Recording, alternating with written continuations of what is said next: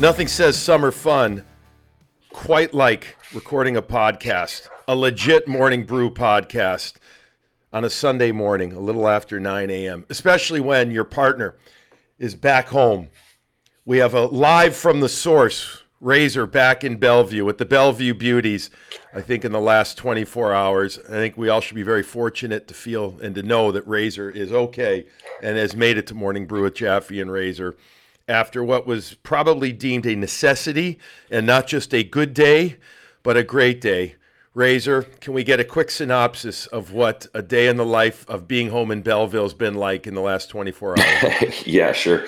We've been here for 5 days now, so we've been doing the rounds, seeing the family. But Saturday, was golf day with my crew from a group of friends that I've had since grade one. So you can imagine what that was.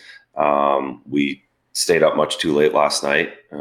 There's a few guys that were overly excited. So I knew I had to work this morning, knew I had to get up at 9 a.m. And it was definitely a grind getting out of bed this morning.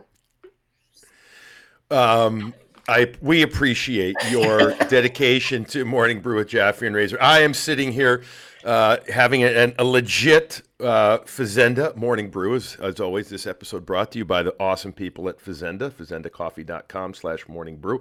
My wife, Victoria, is out of town for a couple of more hours, so it's just been me, my daughter, hanging out, and our dog, and Cooper could make an appearance at any time here, although I think he feels like you. He kind of had a hard Saturday, so he's trying to sleep it off right now.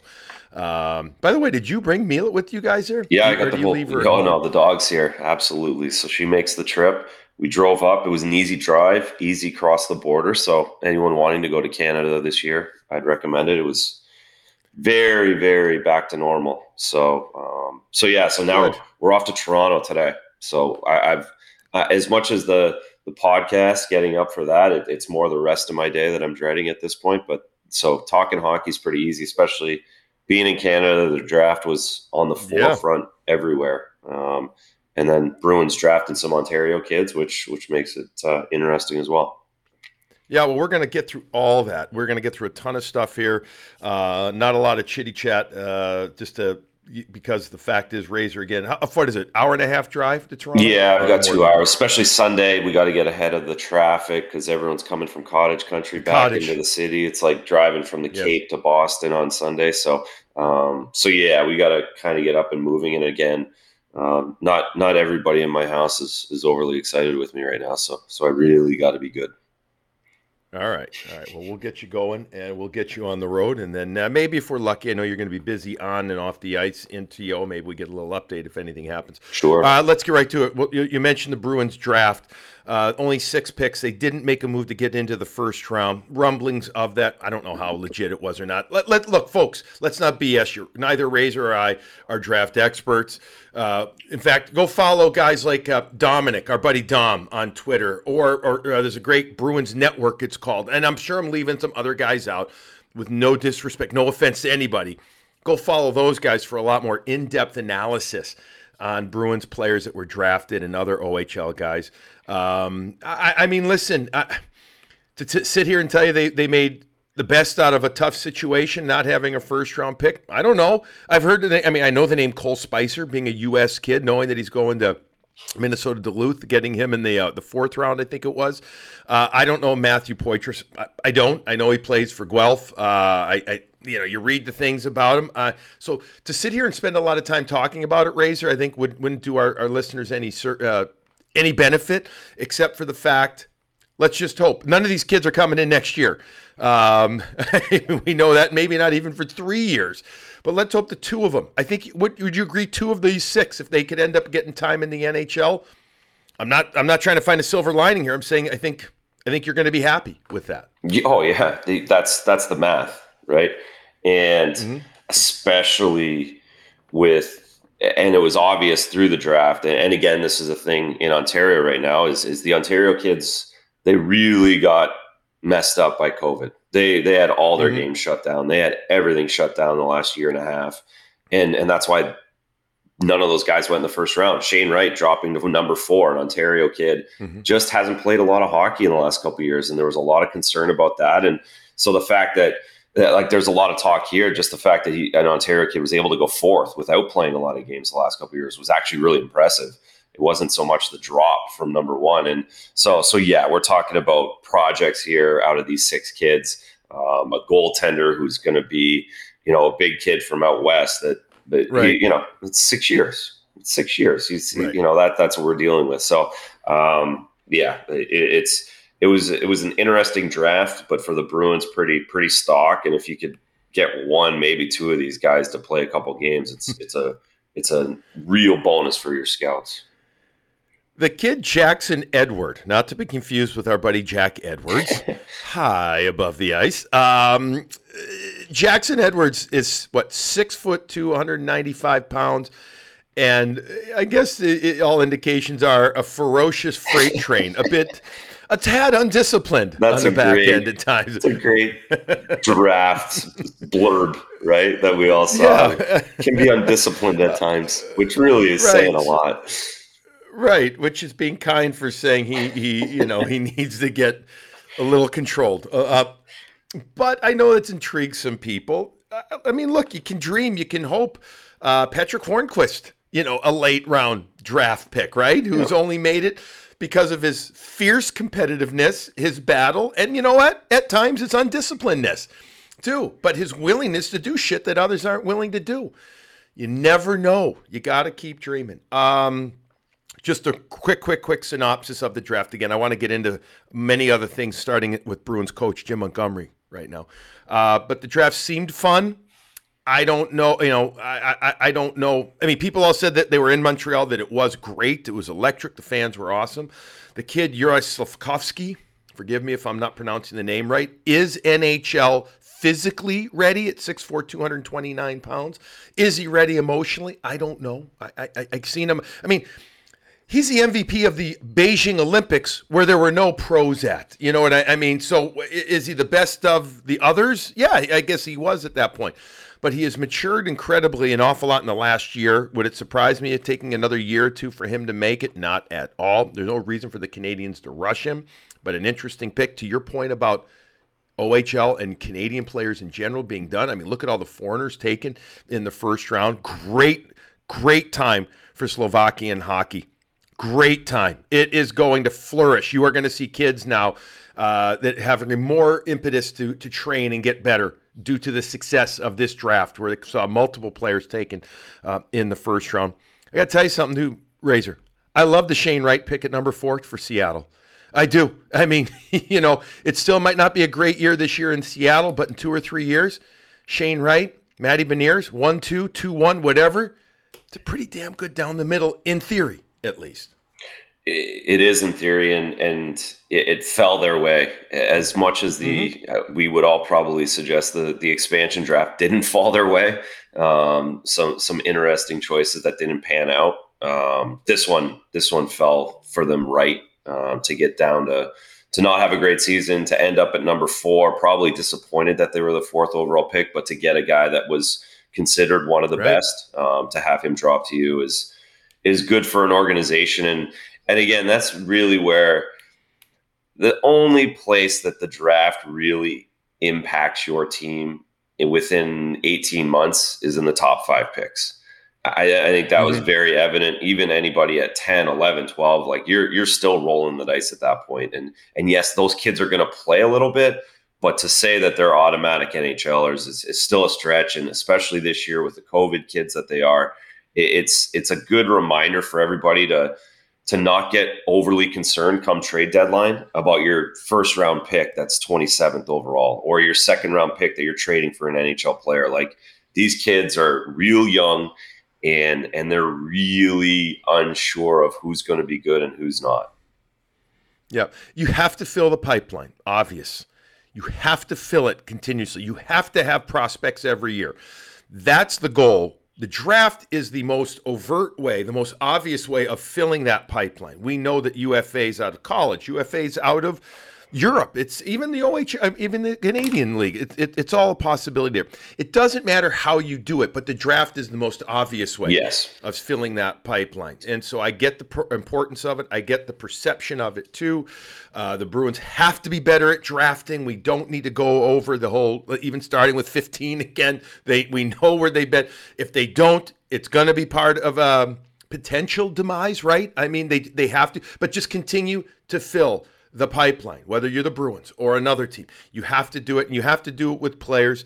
I do think that they need some diversity. I mean, you can't just get the small, best skilled, best available player. I still think the Bruins need to get more size in the pipeline. I don't think they got it this year. Jackson Edwards is, again, a 7th round pick, and he's got nice size. But overall, that has to be a goal of theirs. When it's all said and done, we have no freaking idea. How's this for analysis? Razor and I are not sitting here saying we have any idea how these kids are going to be. We're going to admit it. We have no freaking idea if they're going to be any good or not in a couple of years. Let's hope so. Let's hope that they fill the pipeline with that. And unless you got something else to add about the draft, having been up in Canada watching it in Sportsnet, I'm more than happy to move on. Let's move on. Nope, let's move on. All right. You and I talked last time on Morning Brew with Jaffe and Razor about how there's going to come down to 2 players, and I mean people, for the head coach opportunity. It was either going to be Quinn or Montgomery. And it came down to Jim Montgomery. We got that right. I like the pick. How about you? Love it. I mean, I know I saw your comment on social media.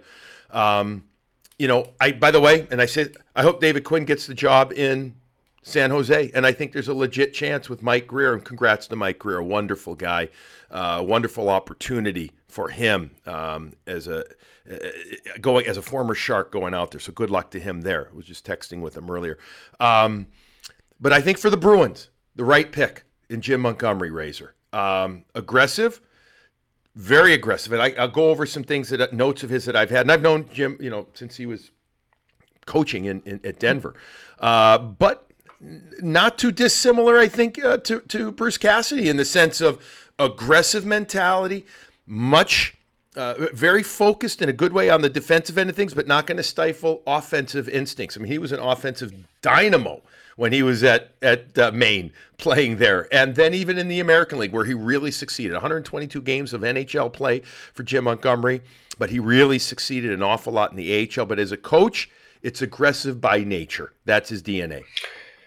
Yeah, I think it's a great pick. The best that was available for the Bruins. I love the fact that you get a guy who's won.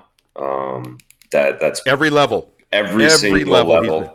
He's been in the NHL, so he knows how it works now. He's been back to an assistant. He probably learned a lot in his assistant coaching duties the last few years. For his first time doing that at the NHL level, I think he's probably better than he was in Dallas. Well, I know he's better than what he was in Dallas because of his off-ice issues as well. That, now that he's got a clear head, imagine what he can do as a coach. And I think it's just a perfect synergy coming off Bruce Cassidy, similar to how Bruce Cassidy was a perfect synergy coming off Claude Julien. You go Julien, Cassidy, Montgomery, all very similar ideas, all very similar ways of looking at the game and coaching the game, but they do it in a little bit of a different way. And that little bit of a different voice is going to go a long way for this group. And that's what seems obvious coming out of this, is that they needed a coach that's similar to what they were doing on the ice, but just a little bit of a different voice off of it. And I think that's what they got in Jim Montgomery. Jim Montgomery is going to be introduced to the media locally in Boston on Monday afternoon. And, do you get into an X and O conversation with him there? Probably not. But I'm curious, Razor, if he implements the hybrid type of D-zone coverage. We'll call it a hybrid for lack of a better term. It is not a strict zone. It is not a strict man-to-man. There's checkoffs and there's handoffs, et cetera, when the D, where they can go to, where they don't, that they played under Julien and then a lot under Bruce Cassidy. Do you stick with that since it is a different system in the sense that you don't see as many teams playing that in the NHL, or not? Do they go to something different? I'm not going to sit here and profess to know where he's going to go, but I am very curious to see that come training camp. What kind of system will be implemented there. I can tell you it will be physical. Now, that could be a challenge given that I don't know if this team is constructed to be a physical by nature. Now, does that mean you got to crush people, Razor? No, but you need to be in on plays. You need to be a physical shutdown type team. Look, I go over notes about him at Denver. Now, coaching in college is very different when you have 38 to 42 games than when you're talking a full NHL season. Again, Jim has had many years now in the pro game too, between coaching and assistant coaching with Dallas and St. Louis. So maybe, he's, when I say tempered that, I don't know, but like I go over his notes from Denver, he wanted 60 hits a game. Now they track the hits versus, let's say, the NHL type tracking. 60 hits is a frenetic pace, but college is a much more frenetic game. But those were goals that he set. He's a big goal setter for each line, for each player. But notes that I had here, him, Pioneer Hockey, I remember doing a game of his, relentless, hardworking, in-your-face, D-men jumping into play. I mean, nothing earth-shattering there. But he's going to try and bring some of that mentality to the Bruins, but yet you have to do it at an NHL style, I would call it. Yeah, and I think I take a lot from what Cam and Don talked about this week as well when they talked about Montgomery and how the interview process went and some of the ideas that they had going into it and not wanting to be in their zone as much. I thought that was really interesting because the Bruins were one of the best defensive teams in the NHL. But both Cam and Don talked about getting out of their zone quicker, which, to your point, that hybrid D basically allows everyone to stay on the outside. There's not a lot of pressure. Keep everything to the outside. If they want to pass it around in the zone, leave them there, no big deal. So to your point, will they be aggressive there? Will they try and get the puck back a little bit quicker, a little bit earlier? I think they will. In the defensive zone, in the neutral zone. And that should pick up the pace and will certainly pick up the physicality of this team because of the opposite of sitting back and holding the dots that we talked about so much, holding the inside dots, leaving everything to the outside. So that'll be interesting how everyone adapts to that. And because it seems, to your point, that's where they're going to go. And it seems like in the offensive zone, they're going to get inside a little bit more and a little bit more of a cycle game, which is what the guys in charge wanted. And to your point, will the personnel be able to hold up to that kind of pace for 82 games? That still remains to be seen. And I think the idea is you're going to get more out of some of these guys that might have not been flourishing under the previous coach. The Coyles, the DeBrusques, they expect a lot out of those guys if you're going to play that way. Can you change a player's DNA with a coach? Can you do it over a long period of time, Razor? That's going to be the big question. I'm asking you, and I'm also rhetorically asking that, because these are not new pros. These are longtime pros that have a certain way about them, that have a certain style, that have a certain hockey DNA to them. And I'm not going to, you brought up two guys. There's other guys, too, they're going to look for Trent Frederick, for instance. Other guys in general, are you looking to break them down from what they used to be and to make them into what they hope to be, or you hope them to be? Or is this something that's in them that needs to be kind of cajoled out of them? I think it's in all of them. I think there's been there was a lot of emphasis, and I think, as the last couple of years went on, there's so much more emphasis on these guys being perfect defensively. And it just kind of seems like the criticism came a lot from that for these guys. And now if you're going to play that way, you're going to make more mistakes. Listen, they're going to make, there's going to be more opportunities for the goaltenders to make saves than what there has been if they are going to up that tempo and if they are going to change the defensive zone a little bit to get the puck back. You're going to look like most of the other teams in the NHL where you're giving up opportunities, you're giving up chances. So as long as the players are allowed to do that, I think those guys can change. I think those guys have it in them. I don't think it's a full DNA change for Charlie Coyle to be a little bit more aggressive offensively and go, rather than feeling like he always has to be Patrice Bergeron. if you allow those guys to go, the Jake DeBrusk of the world to go a little bit, I do believe they have that in them. I don't think they're changing, but it will be a mentality change that will take a little bit of time in thinking, I don't always have to be back. I don't always have to be the third wave of defense. Maybe I just need 2 waves of defense, and I can be a little more aggressive.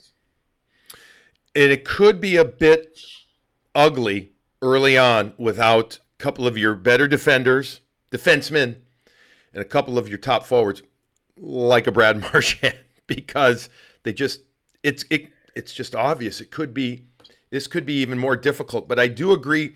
I think you're going to see not only attempt at quicker exits. I think you're going to see more stretch plays. I think you're going to see wingers go a little bit more. And I think it could get ugly at times. And I don't mean that in a negative way. I mean that in a transitional way where you're reimagining things, you're re-educating players who have done a thing a certain way for the last couple of years. Well, and it'll be re-educating the fan base, everybody listening to this, ourselves, just understanding that they're probably going to come from a different place than what they have for basically the last 13, 14 years since Julian jumped in through Cassidy. So yeah, it's going to look different. It really will. And that's necessary at this point. The evolution of the NHL, what Colorado looked like, what Tampa looks like. You have to keep up to those guys. And the way to do that is to be a little bit more aggressive defensively and offensively. Speaking of being aggressive, I don't know if this is a good transition or not. There was an article, I don't know if you got to see it out of the Globe, about how the Boston Bruins players, and you and I have touched on this already in our last show, but it's just, let's quickly hit on this as well, had a big hand in the coaching change. I don't know if you saw the article in the last day or so. And the premise behind the article, or not even the premise, the storyline there is that a good thing or not? Be careful what you wish for. I guarantee you that there have been a lot of players over the years with a certain football coach in this area who haven't liked how they've been treated or whatever, and have maybe said things. I don't know if it was ever publicly or not, or at least to, let's say, management there, but he wasn't going anywhere. So now, and you and I have talked about this, right? Last time we sat down and did Morning Brew, that the players absolutely had a say in this. And you even thought perhaps there was a circle back to players after the initial exit interviews. Maybe there was interaction between, maybe not actually players, maybe managers or agents had conversation with Bruins management about it. I don't know for sure. There was obviously extra conversation. There's no doubt about it. Is this a slippery slope, Razor, that the Bruins are skating on right now, having gone through this change of coach? This is not the first time that this has happened, mind you. I know that. There have been other coaches that have seen their demise via, whether it's exit interviews or other meetings, etc. But this one seems, obviously this touches home because it's our home, but also because of the success of the coach had. A .650 winning percentage in his 6 years, a well-liked public figure. So again, I don't know if you had a chance to read the article or not, Razor. Where do you stand on this after having now had 10 or 14 days to think about it more? Yeah, I saw the article, read it, and yeah, it's very obvious the timeline that's how it went down when it comes to players, just because it took a while and everyone was surprised and it felt like Bruce had dodged the bullet. Because typically, if you have bad results, you get fired right the day after the season, and you start moving on. Within a week. Within a week, for sure. Exactly. And this felt like, okay, well, they must have circled back. To your point, it's not always the players that are sitting down and calling. These guys are talking to 50 agents a day. They're talking about other deals and trades and players, but they're also talking about guys and what they think of everybody. Don's on the phone nonstop. And it felt like he had enough of those conversations with people that made him think, realize, understand that he might have to go in a different direction. So So I do believe in all of that. That's kind of the way it went down. Now, to the question of it's a slippery slope, I don't think so, and I don't think so because for a couple reasons. One, this group, I think gets a benefit of the doubt. This isn't a bunch of 20-year-old kids that are still learning to play in the NHL, that are still figuring their way out, that it's during a rebuild, but they just don't like the coach. These guys are all winners. The group, the nucleus, the guys at the very top understand the NHL, and they don't want to be. They've never taken shortcuts. They're not looking for the shortcut out of a coach that's giving them a hard time. Like this idea that these guys, these Bruins, can't be coached hard is a narrative I don't believe in. Narrative I don't think is true. I think like everybody out there can understand that there's voices that they've heard. They've had bosses, relationships that they've had that this kind of way of doing it gets tiring. And I think it's as simple as that. There's a difference. Yes, there's a difference between coached hard and to being just tired of hearing it the same way or hearing it a certain way. A certain way. Way. Yep. And that's the way I see this. These guys want to be coached hard. They want to be challenged. They challenge each other. Everybody's always talked about how hard these guys practice. Anybody that comes in, how hard they compete on a daily basis with each other to get better. So it's not a country club atmosphere that the Bruins are looking for. The Bruins players are looking for. They just wanted it. It seems as though they feel like they can get better with someone else sending the message. Yeah, it felt like just the getting through all this, the need to change the deliveries of messages and personality. Just ended up being it's just a personality thing. Right. Now, is it so it's not the inmates running the asylum. No. I'm going to say that. And I and again, the article was just about how, it's now out there around the league. You can't do it again per se. You know what I mean? I mean, it's not going to happen 6 months and in. it shouldn't happen again. Yes. Right. Exactly. I mean, if this happens 2 years from now, we've already talked about that too, about how the importance of this hire. I mean, you elected to keep your management in place. This is huge for them. And I don't think that can be understated enough or stated enough. I think we all know that. And there was a lot of angst by many fans out there about what was going on, how the Bruins were making these decisions. So I think that they have the ability to do this time, but they have to be good at this. This has to end up well. It has to. And that goes for players, management, everybody across the board. And to your point, the idea that it's a slippery slope. No, it's because this is one and done. None of these guys and if it's not one and done, we got an issue. Well, that's a whole other issue. Yeah. And again, those agents that we're calling, those players that we're talking this way, they don't have that ability to do that again, because as a player, you turn into something else if you complain about another coach. If you complain about another message within the next 9 months, then you're the problem, not somebody else. And all those guys are very acutely aware of that. And if they're not, their agents are telling them pretty quickly that, hey, listen, you just complained about this guy for 3 years. You can't complain about the next guy. It's on you now. So, so I don't think it's a slippery slope. I think this was something that needed to be done. And everybody, to your point, gets the pass this one time, but there's no more passes now for anyone. This is now it's on everybody else. When there's a new voice, a new coach and that's why this Montgomery thing is so important, because he has done a very good job at all levels. He's well respected in hockey. There's no way you can put it on him if it happens again. He's won. You've had Cassidy and Montgomery, two of the best, very well thought of people. If you're complaining about both of them, it's on you. You have to look yourself in the mirror. So that's why this hire is important too, because if you get a guy who isn't, if they had hired somebody that wasn't in the NHL before, a rebuild kind of coach, that would have concerned me, because then you could have some carryover and it could turn into a slippery slope. But with being at Montgomery, you don't have that opportunity as a player. Yeah, and he's not going to be passive. Oh shit, I'm just happy to be here. Exactly. You know what I mean? No, he's winning. He's going to be aggressive. He's winning. He's going to get after it. Let's see if they have the personnel to do it, whether it's with a full lineup or not. You know, I mean, even with a full lineup, this is a tough freaking division now, and we're going to get into that in a moment right here as we get through some other stuff. But I wanted to touch on that.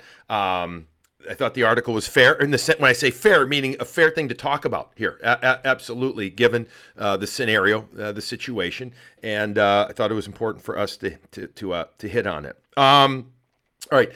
Speaking of the division, let's hit on this. Let's hit on some of these trades that happened. Then I want to go to the Forsberg signing, how it impacts Pastrnak, and then we got some UFA talk, and then we're done. You're going to get some. I don't know if you need. Any type of Excedrin in your system or not, or if you need some coffee. And then we'll get you going on the road. Okay, maybe good. A swim, excellent. Pool. I need a little bit of everything. Oh, yeah. Parents got weather's the pool? Perfect up here, by the way. Anyone this week, the weather has been. It's like California up here. Amazing. It's been the same here. Okay, it's been outstanding, and so therefore I've got a big ass yard day today, until it's a Sunday, a big ass yard day. Going to get it because it's perfect for it. It gets a little warm the next couple of days. Okay. The parents got the pool, or you got a pool? We got a pool here at the parents. So the kids have been it's glorious. Yeah, glorious. Excellent. Yep. Outstanding stuff. Yeah. No, great. It's been gorgeous in this area too. A lot of trades, and the division. The Bruins division, getting it absolutely is changing. Now, is it going to mean that with Ottawa getting Alex DeBrincat, I still don't know what the F the Blackhawks were doing on this trade. I don't get it. But now he goes there, and that's only going to help them out. There's no question about it. How about the Montreal Canadiens making some moves, making some trades, and they get, I don't know if I love Kirby Dach, but, They get him. He can play quickly. Maybe he'll be better. I don't know. You go from Chicago where you don't have a lot around you, although you do have a DeBrincat and a Kane at the time, to a team in Montreal. But it's a restart for Kirby Dach. And so I think Montreal under Jeff Gorton and Kent Hughes is just, and obviously Marty St. Louis, feeling better. Image-wise, they're looking at themselves and saying, all right. Now, you still don't have a goaltender there. No. You just don't. I mean, without Price, but you're starting to feel better. But how about the Ville Husso trade from St. Louis to Detroit? How much does that help him? I like Ville Husso. To tell you, I don't know if he's a legit starter or not. I think he's going to see a lot more shots in Detroit than he did with St. Louis. I mean, but he's right. He's got to help Detroit out an awful lot compared to what they had. And Nedeljkovic, I mean, it's a good tandem at the very least now. Yeah, that's right. It allows Nedeljkovic to be in a good spot, because most people think he's a good goalie still. They just feel like it was a bad, he's not going to carry a team that's so bad in Detroit, giving up 10, 11 goals a night. But yeah, Ville Husso makes them better, and it proves that they're probably going to be a little aggressive over free agency as well. Stevie Y starting to, take that next step, right? Like they're not going the big boys, but they're going to continue to build around what they have, and he's got a plan in place, and he needs a goaltender to do that. And he went aggressive and got Husso. I think, to your point, the Senators in the draft, I think it's pretty well known. I'm not a huge draft guy, and I think when you trade for a DeBrincat, that's why you have a 7th overall pick. If you can turn a 7th overall pick into Alex DeBrincat, now we're talking. Good for you. That's an asset. Yeah. Now you've got yourself better. Whatever they could have picked, whoever it was on the board, none of them are as good as Alex DeBrincat at this point. And you're gonna maybe never exactly probably the numbers say probably won't be. So when you can turn a 7th overall pick into Alex DeBrincat, you're in a good place. Does he feels like a player that still needs someone to help him? He's not a guy who's going to absolutely drive it, but can he find chemistry with the Tkachuks of the world? That they're better. So hey, if Timmy Stützle can pass the puck as well, if they create a little chemistry, right, then he's going to put the puck in the net. There's no question. They haven't had that guy, so yes, he makes them better. And it feels like they're going to be aggressive too. That, Dorian, those guys, they need to win. The rebuild kind of narrative is over for them. And then, Montreal will be a little bit tougher too. It'll be interesting to see these young kids, how good they are, if they translate, and what Marty St. Louis' splendid coaching expectation is. Everyone thinks he's great. And can he actually continue that with these guys? So division's really hard, and we're not even talking about what Toronto is going to get a better goaltender in the next 3 or 4 days. That's going to make them feel better. All right. Who are they going to get? Because Fleury signs back with Minnesota. He wasn't going to go to Toronto to begin with. Georgiev, look, I can't tell you if I think Georgiev's a great goalie or not. I don't love his body language when I watch him, Georgiev, and maybe it's going to be better now that it always seemed like he was kind of pouting a little bit. He gets, now Shesterkin maybe makes you do that, because you're really not going to play in the Rangers. He gets traded to the Rangers, to Colorado. Gets a pretty good return for the New York Rangers on Georgiev. They move on from Kemper. I mean, can Darcy Kemper be the guy in Toronto and survive that? He was good enough, Razor, to win it for Colorado. I don't know if he's good enough to win it with the team in front of him in a place like Toronto. Yeah, I don't know about, but he gets them through the first round, I think. I think he's better than Jack Campbell. I would agree. So I think he gets them past Tampa. He gets one save in Game 6 that the Leafs need. So, yes, but are they going to be able to get him past Edmonton? Because Edmonton's, they're very similar teams looking for the very similar type goaltender, just good enough. And Darcy Kemper proved that in Colorado that he can do that. And I think he's a fit for both of those teams. So it'll be interesting to see who pays him more, because I'm sure it's just those two teams calling back and forth. And then where do the chips fall from there? Does Jack Campbell end up on the other team? It'll be interesting. But either way, I do think they have a plan to be better in goal. By the way, I talked to Darcy Kemper on the ice after the Stanley Cup after the win, Game 6. Wonderful guy, by the way. I don't know if you know him personally or not. Just a kind, sweet guy. Yeah. Asked him about the pressure of going there and dealing with it. And meaning being that final piece of the puzzle in the last season UFA to make that team. And he admitted how difficult it was. He said, yes, I needed my family to get through this at times, and the pressure was there. Holy shit, if there's pressure being that guy in Colorado, can you imagine T.O. or Edmonton? No. Holy shit. Yeah. I mean, you want to talk about a scenario that is going to be, and it's not even, I'm not picking on Darcy. I'm just saying, if you think this is pressure, wait for these two markets. Well, that's it. That's the role of that, whoever that goaltender is. It's not about the X's and O's. It's not about the technical. It's not about what's going on in the ice. They're making their decisions based on what the character is and who the person is, and can he just keep it together for the 82 games and playoff time, mentally and off the ice, just as much as what they're doing on the ice. That's going to be brutally tough to look at. The other trade that happened, Vitek Vanacek goes to New Jersey Devils from the Washington Capitals. Still don't know what the Caps are going to do with the goaltender there. This team, the Caps, I think a lot of folks are looking at the Caps like the Bruins right now. Where are they going? What are they going to do? So Samsonov is their goalie. As of now, it cannot be the only goalie though moving forward. The other trade that happened that was interesting, D'Angelo from Carolina to Philly. Then they signed him to a 2-year deal at $5 million a year. I was told for a long time, there was no way Carolina was going to pay him what he wanted in the $4 or $5 million range. It proved to be true. They were going to look to pay him. He was making $1 million last year. They wanted to keep him in the $2 million range, I think. He wanted no part of that. Now he goes back home, basically, to the New Jersey, Philadelphia area. I'm curious as all heck how that's going to work out there for Tony DeAngelo. You cannot deny that the kid isn't a good hockey player. And he puts up points from the back end right there. But I'm very curious to see how that works out, Razor.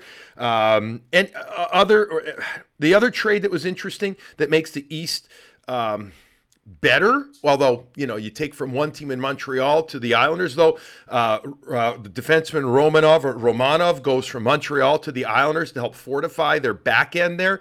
They needed to get younger, and now they are in their top 4. They get their left shot D-man. Yeah, so you're looking at all those teams that got absolutely abused in the Eastern Conference, got better. They're putting Right. pieces together, the Detroits, the Ottawas, the Montreals, the Islanders.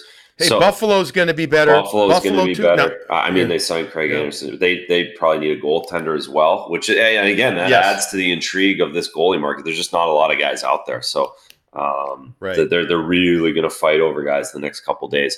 But no, there's no. It's not going to be the top 8 teams and everyone else this year in the East. They just won't end up being that way the way it was this past season. Let's play a quick game before we talk about Forsberg and Pastrnak, and then we'll wrap it up. All right? Would you or wouldn't you? And I'm not talking about when you were back at the bar as a single guy. Would you or wouldn't you? I'm gonna talk about. Would you look at these guys, seriously consider signing them or not? UFAs. Now we're gonna play the game with fair understanding that you might not be able to fit these guys. I'm just saying, would you or wouldn't you? All right, you and I. I'm gonna just go through a bunch of names. Some are realistic and some are. Nazem Kadri, UFA. Would you or wouldn't you seriously consider? No.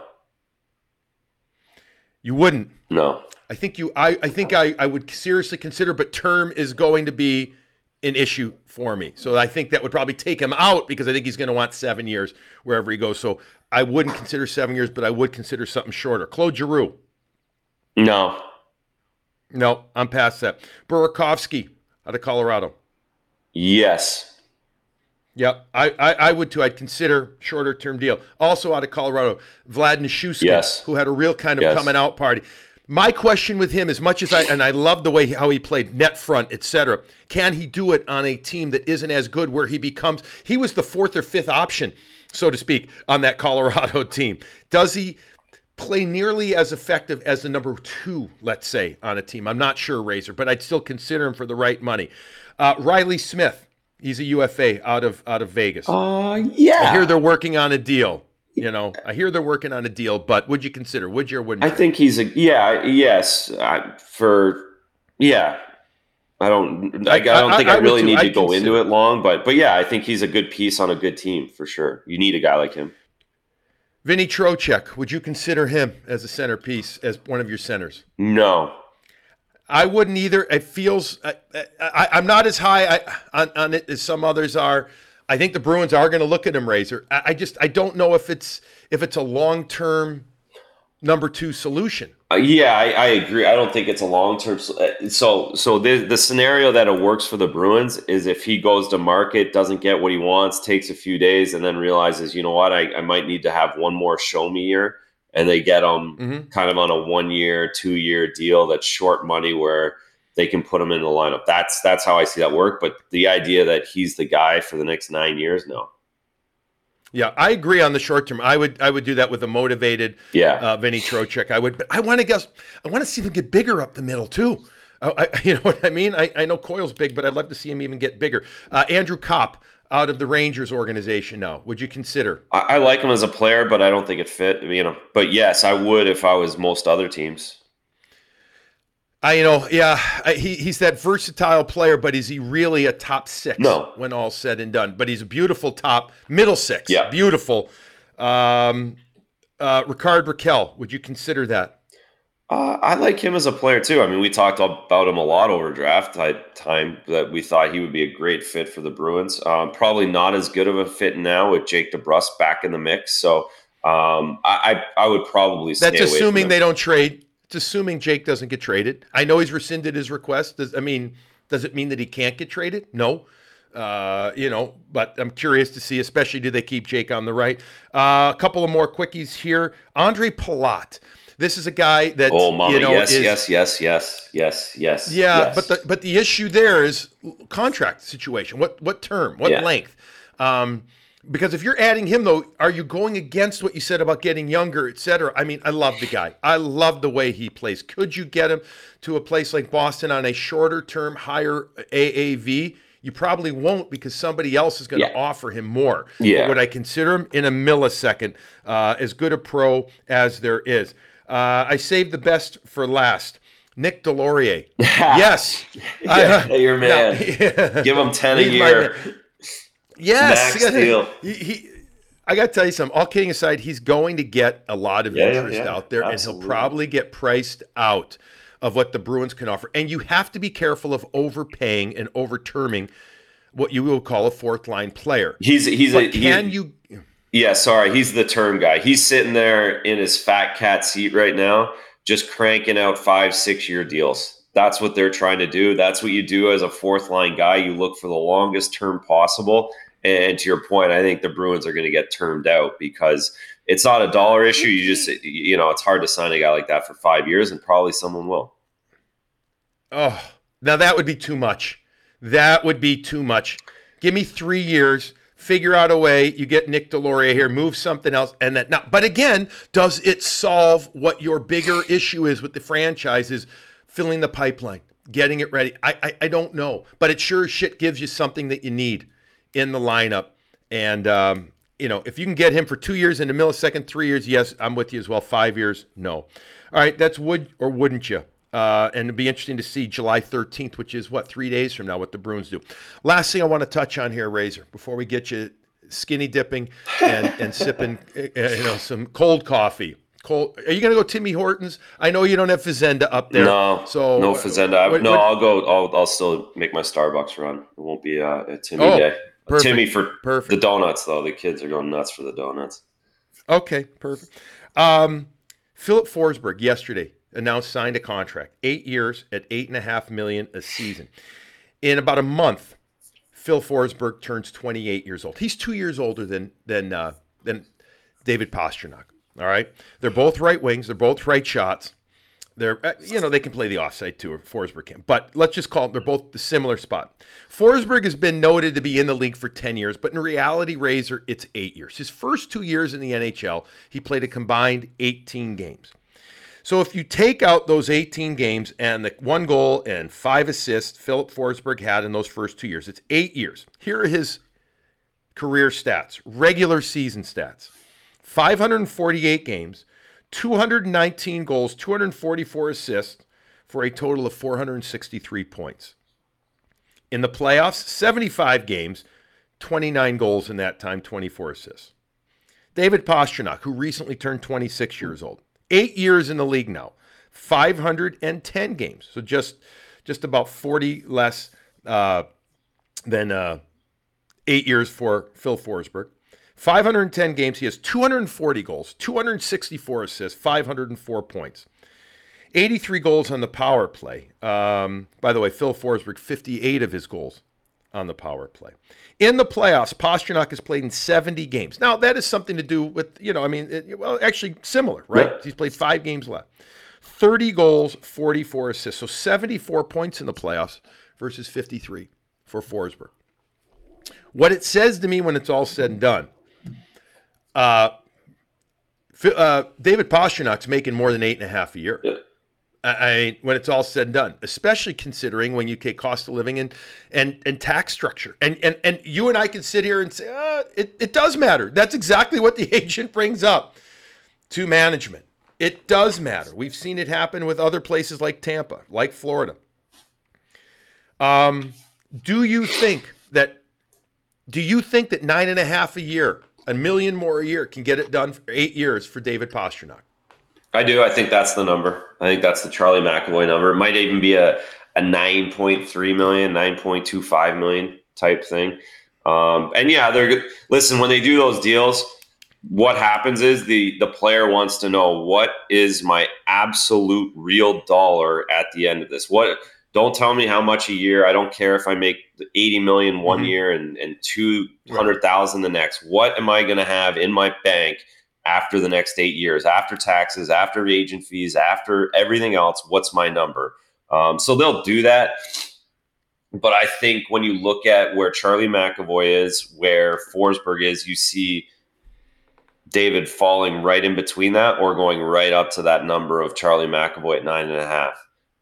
And I think it gets done. Like this Forsberg thing, I think, is a good lesson for all of us too. Is like guys want to stay with the team that they're on. They really rather not move around. And if the team's willing to pay for them, then it might take a while. It might go right down to the last second.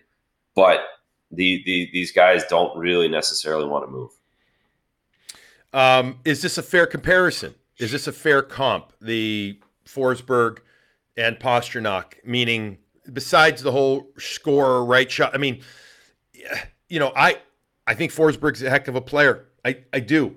As David continues to round out his game more, and I do think I don't need to see him, as we've said early in the show, a defensive stalwart. I just want to see him continue to get physical and continue to be very competent defensively. But I think he's I do it, and the numbers bear it out, a better scorer than Forsberg. And Forsberg's a damn good scorer. Yeah, I would say David's superstar scoring ability is higher than Forsberg.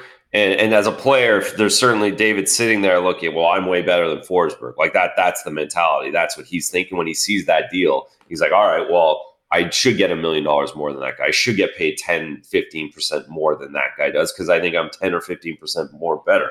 Now, the Bruins might sit there and say, well, Forsberg's a little more physical than you are, David. Forsberg does other things away from the puck maybe a little bit better than you do sometimes, David. And that give and take, and it's not right to David, by the way. That's to Jade, right. Whoever his agent is. That's the back and forth that goes on. But at the end of the day, the Bruins have made it. The Bruins have done. Don has made it very, very, very clear that they are willing to give him whatever they need. They are willing to do whatever David wants to get him here, and they've put the onus on David to want to be a Boston Bruin at this point. And that should make you feel good. It should make David feel good, and it should hopefully entice him to get a deal done right away. Unfair question to put you on the spot. Do you think that they trade him if he doesn't sign soon after July 13th when he's eligible to sign an extension? Do you think they can wait it out much longer? Put it this way: do they wait past the beginning of the regular season to trade him? I don't know if they. I don't know if they can afford to, Razor. It's because are you going to hold on for a long time if you've offered him what you can offer him? Hey, we've to your point, we've made it clear that we love you, we want you, we need you. And we can go to 9-5 or whatever on an 8-year deal. Can they afford to hold on to him and have it play out? What do you think? That's a tough one. I think this Nashville, it's a very good comparison, very good. The scenario is very similar, and it seemed as though, again, not really knowing much about the Forsberg stuff, it seemed as though they were kind of close, right? And they that's why they didn't trade him at the deadline. They felt like they would be able to get to this point.